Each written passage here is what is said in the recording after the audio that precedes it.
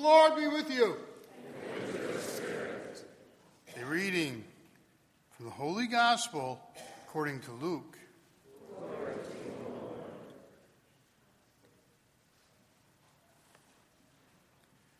The crowds asked John the Baptist, "What should we do?" He said to them in reply, "Whoever has 2 cloaks should share with the person who has none, and whoever has food should do likewise."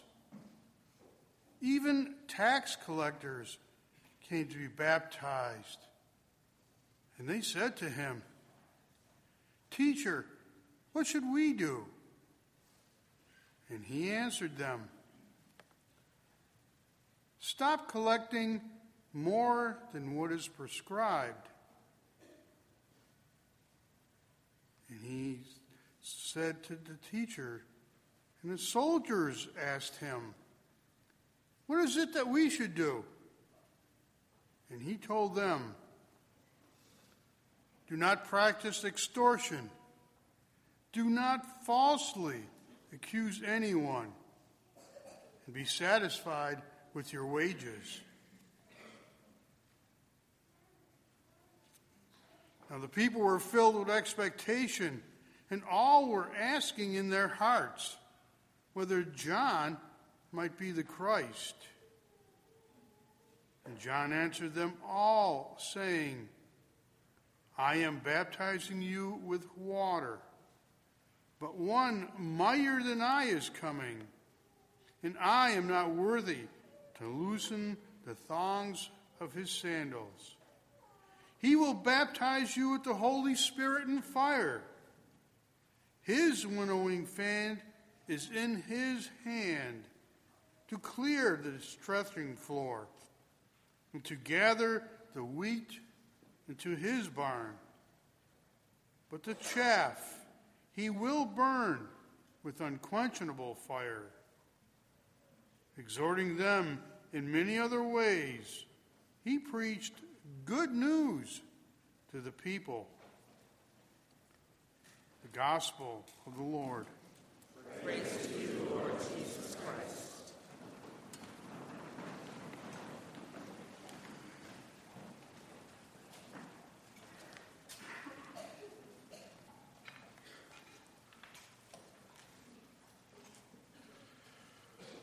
There are certain professions and ways of life that require people to wear a distinct form of garment so that people can know them and perhaps feel secure about their presence. A physician, for instance, in his office or her office. A nurse, a policeman. There are others too. The uniform designates a function or the profession itself.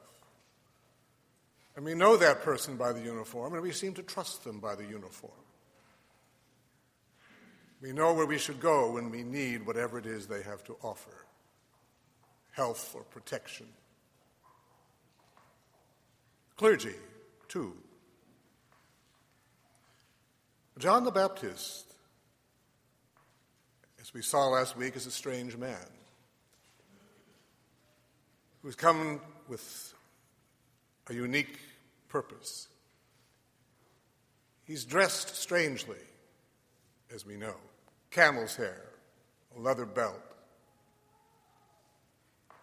In our world, we would probably marginalize him, give him a wide berth, even have him removed from society as a danger. But in his world, he was like a clap of thunder.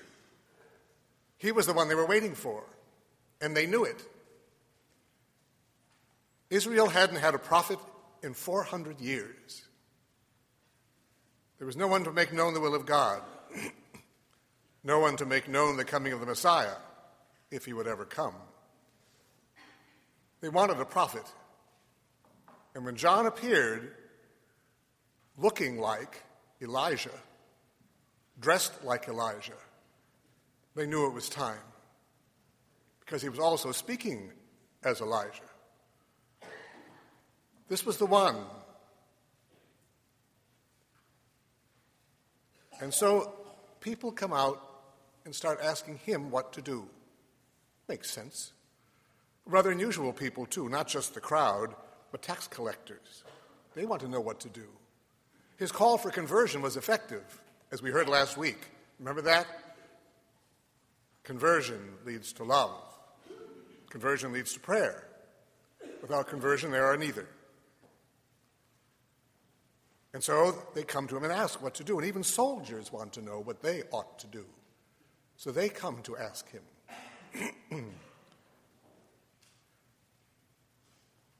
You and I, then, have a relationship to this gospel. I mentioned last week that John the Baptist was a priest. The priesthood was hereditary. His father, Zechariah, was a priest.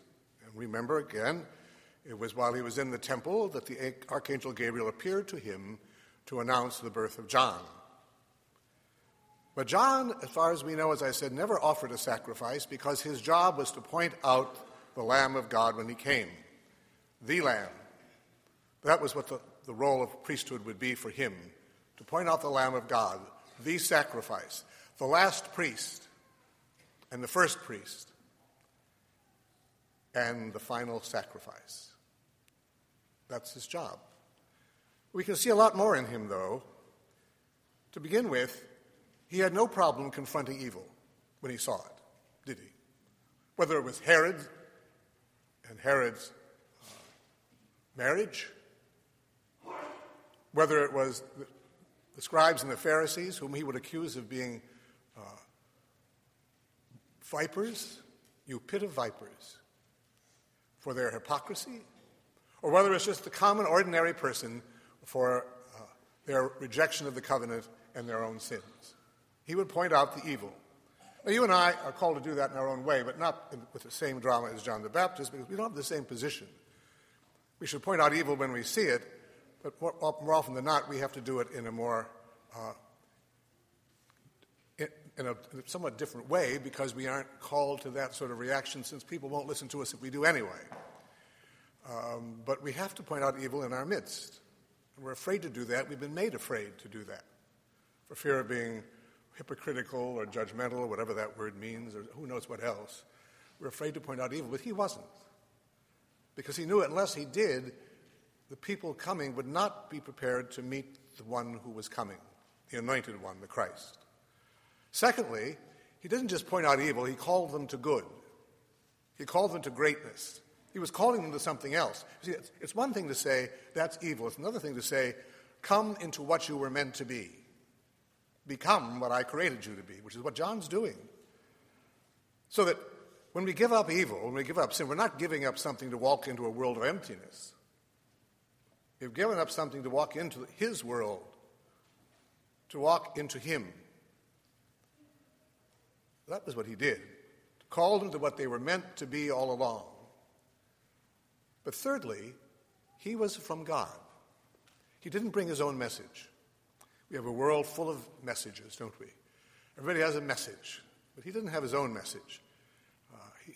He had the Word of God, which he learned only in the desert. I'm going to come back to that over and over again, as I did last week. Only in the desert did he learn the message, as we will only learn the message in the desert too, wherever that desert in our life is. But he had to spend that time there in order to be formed into the prophet he was meant to be. You don't just get up one day and all of a sudden you become a prophet. You become a prophet because you have emptied yourself in the presence of God, and God has filled you with himself. Which is, again, why we have to find some place in our lives, I've said this at least 3 or 4 times, where we can be in the desert with God on a daily basis, where we can learn what God is saying to us. I think many people today are afraid of that. There are people today who live with constant noise from the moment they wake up to the moment they go to bed. And they're actually a little afraid of a world in which there is silence. I remember once being in a place, in a chapel in the woods, and far away from any sound at all. and a couple came in, and the wife said to the husband, "Did you notice the silence? It's a strange silence, isn't it?" The husband said, "Yeah, it's a little spooky. There was nothing around. There were no artificial sounds at all, and they didn't know what to do with that. But they noticed it. They were aware of it. But there were other people who would come to that place for exactly that reason. They wanted to be, in a sense, deafened by the silence of that particular building. And we need that as well in our lives. But there was something else about John, too. The people were filled with expectation. All of them were asking in their hearts whether John might be the Christ. As St. Augustine said, nothing could have been easier for him to say, "Yes, I am." They all thought that he was. If he had said that he was, they would have accepted it. They would have believed him. But John knows what his mission is from all eternity. He's been chosen for this mission. And so he answers them. And he's saying, No, I'm not. I'm not the one you're looking for. But one mightier than I is coming. Not only is he mightier, but notice how he describes him. I am not worthy to loosen the thongs of his sandals. I'm not worthy to be his slave, what he's saying. He knows he's pointing towards something else. I think today in our world that we very easily can keep our eyes focused on the earth. We never look up at all.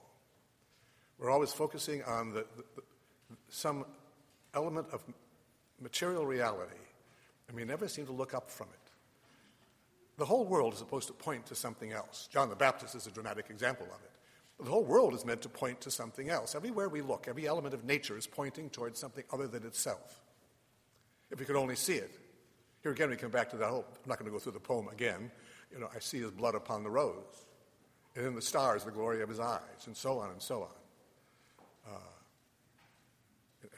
His crown of thorns entwines with every thorn, his cross is every tree.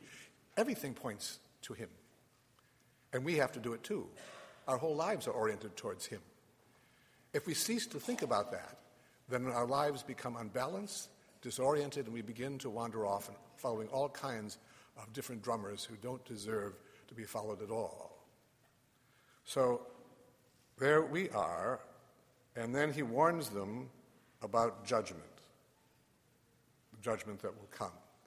Well, you and I have come because the Lamb of God has been pointed out to us. And I will say those words again, over and over again, that John the Baptist said. Behold the Lamb of God. Behold him who takes away the sins of the world. We will profess our unworthiness, and yet we will trust in God's power to transform us and give us the merit to receive it. That's a wonderful thing. The Eucharist now for us is this great changer. So now you and I have the capacity, in fact, a greater capacity than John the Baptist to transform the world in which we live, if only we will have the courage. If only we will have the courage. We have the grace. The Messiah has come. The Anointed One is with us, the Son of God. I said this once before. I'll say it again. It was Dr. Johnson, I believe, who said, without moral courage, no virtue can exist except by accident. Without courage. John had the courage. He died for it. And you and I are called to do likewise.